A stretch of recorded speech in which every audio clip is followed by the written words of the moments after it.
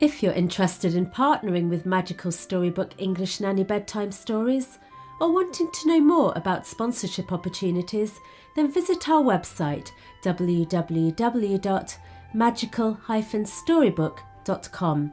You can also download free read-along books to accompany our fairy tales. Welcome to Magical Storybook, a collection of children's stories from around the world. Snow White and Rose Red.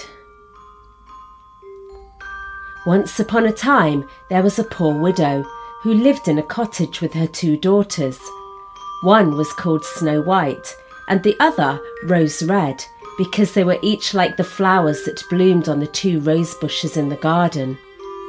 The two children were very alike and were good, well-mannered and always busy.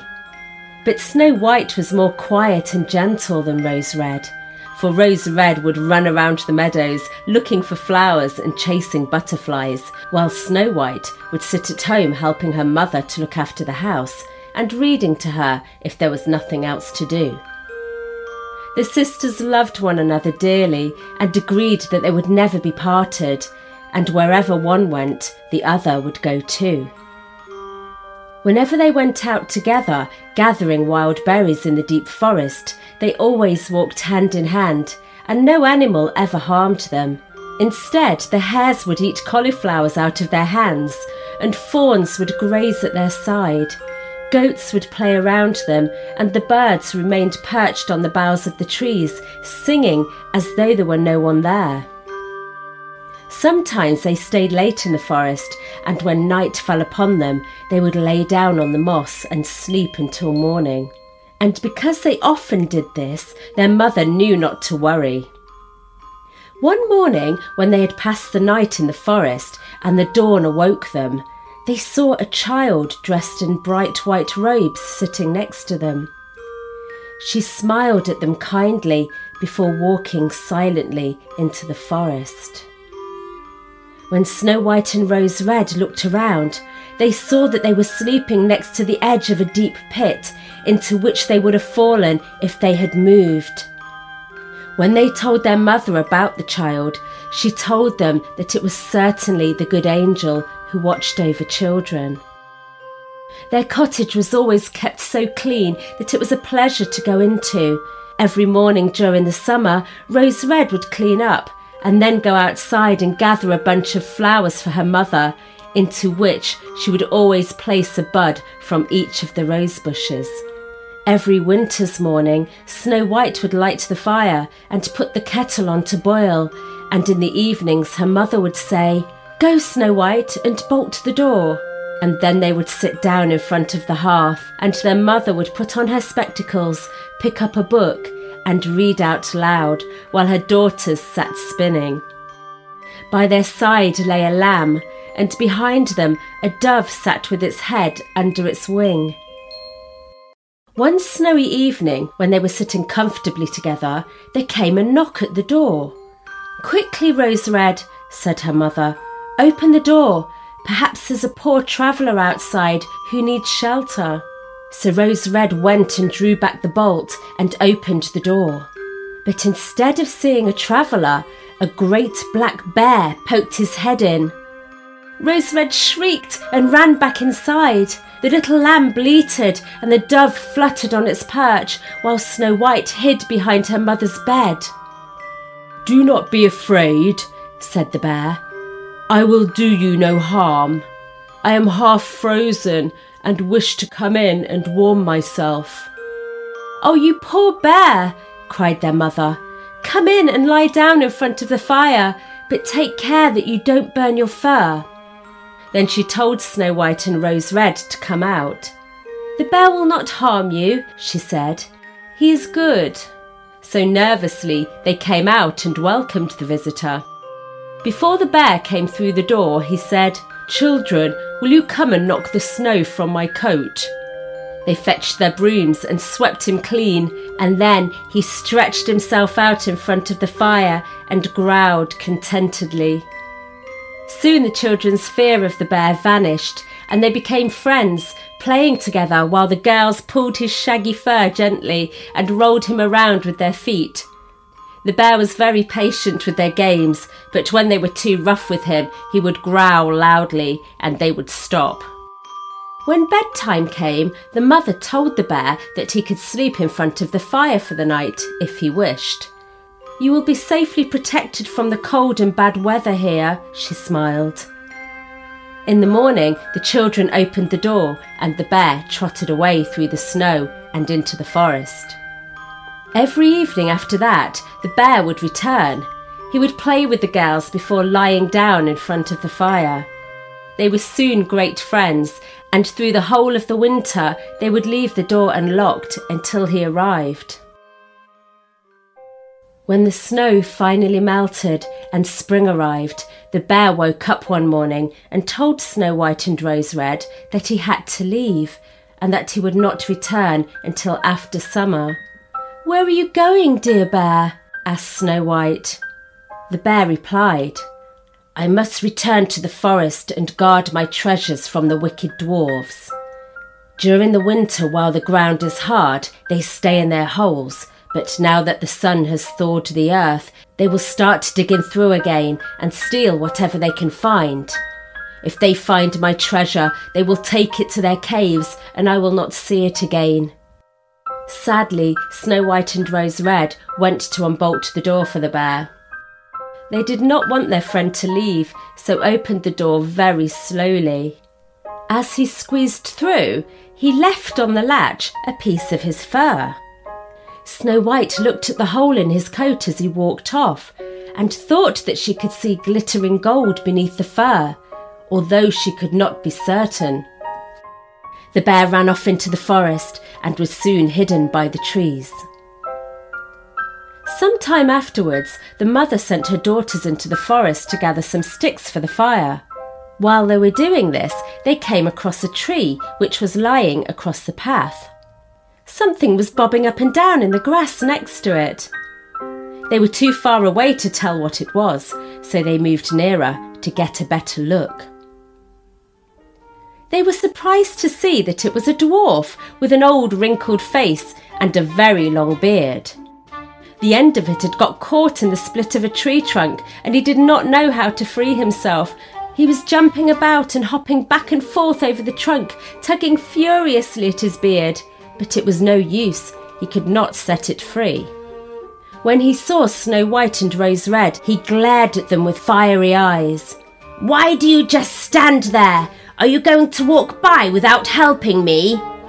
Although the man was rude, they still wanted to help him. "What have you done?" asked Rose Red. "You stupid gazing goose," he shouted angrily. "I was trying to split the tree with my axe to get some wood for my kitchen when the wedge holding the two bits apart flew up and the trunk snapped together, trapping my beautiful beard. Now it is stuck and I cannot get away." The children tried their hardest to pull the dwarf's beard out, but they could not do it.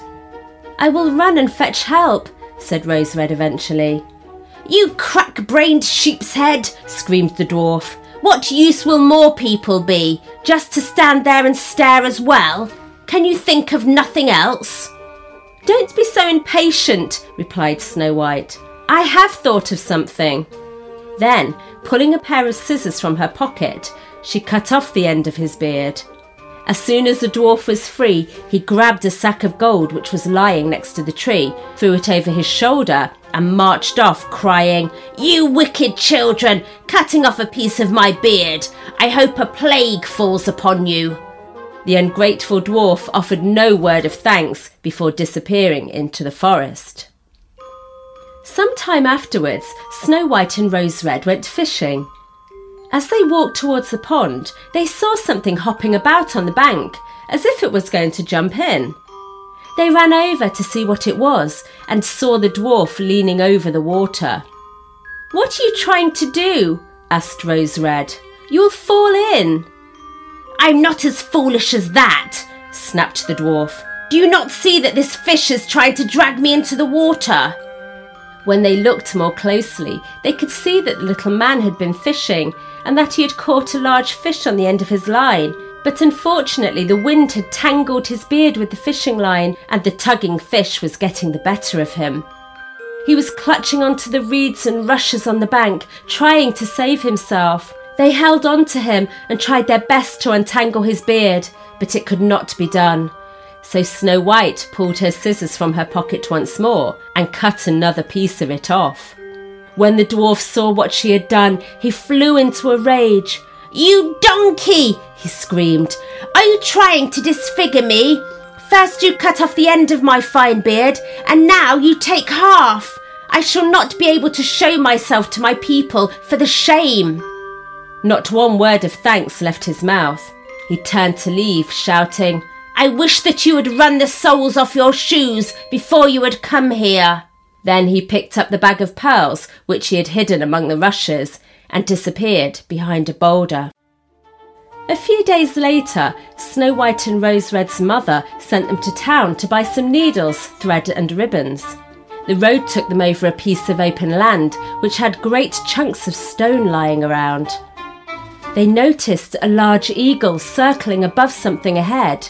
It hovered for a moment, and then flew down behind a rock, causing something to cry out with pain. Running over, they saw the eagle take to the sky, carrying the dwarf in its talons. The girls grabbed onto the man's feet and held onto them until the bird let go. As soon as he had recovered from his fright, the dwarf complained in a squeaky voice, "Could you not have held me more gently? You pulled at my fine brown coat in such a way that it is now torn and full of holes. Meddling, interfering people you are." With these words, he picked up a bag of precious stones from the floor and slipped away to his cave among the rocks. Snow White and Rose Red were now accustomed to his bad manners and lack of gratitude, so they continued walking to town and went about their business. On their way home, they walked over the same piece of open land and saw the dwarf kneeling on the ground, looking at all his precious jewels. The sun was shining and the bright stones glittered in its beams, displaying such an array of colours that the sisters stopped to admire them. Suddenly the dwarf looked up and saw them. His face grew red with rage. "What are you standing there gaping for?" he yelled. He was just about to continue insulting them when suddenly, with a loud roar, a great black bear came charging out of the forest. The terrified dwarf jumped up and tried to run, but the bear was too fast. "Spare me, my dear Lord Bear," he quivered. "I will give you all of my treasures. Besides, I am so small that I would only be a mouthful to eat. Why don't you take those two wicked girls instead? They are bigger and would make nice morsels." The bear, however, did not bother to speak, but instead gave the bad-hearted dwarf a single blow of his paw, and the little man lay dead on the ground. The girls ran off in fright, but the bear called after them, "Snow White, Rose Red, it is me." The children instantly recognised the voice of their friend and stopped. When the bear came towards them, his fur coat fell to the ground, and he stood there, a tall man, dressed in gold cloth. "I am the king's son," he explained, and was condemned by the wicked dwarf to wander around in this forest as a bear while he stole my treasures. Only his death could release me. Now I am free. Come, let us go home. A few years later, Snow White was married to the prince and Rose Red to his brother. Their mother went to live with them too, and below her window she planted the 2 rose bushes from her cottage garden.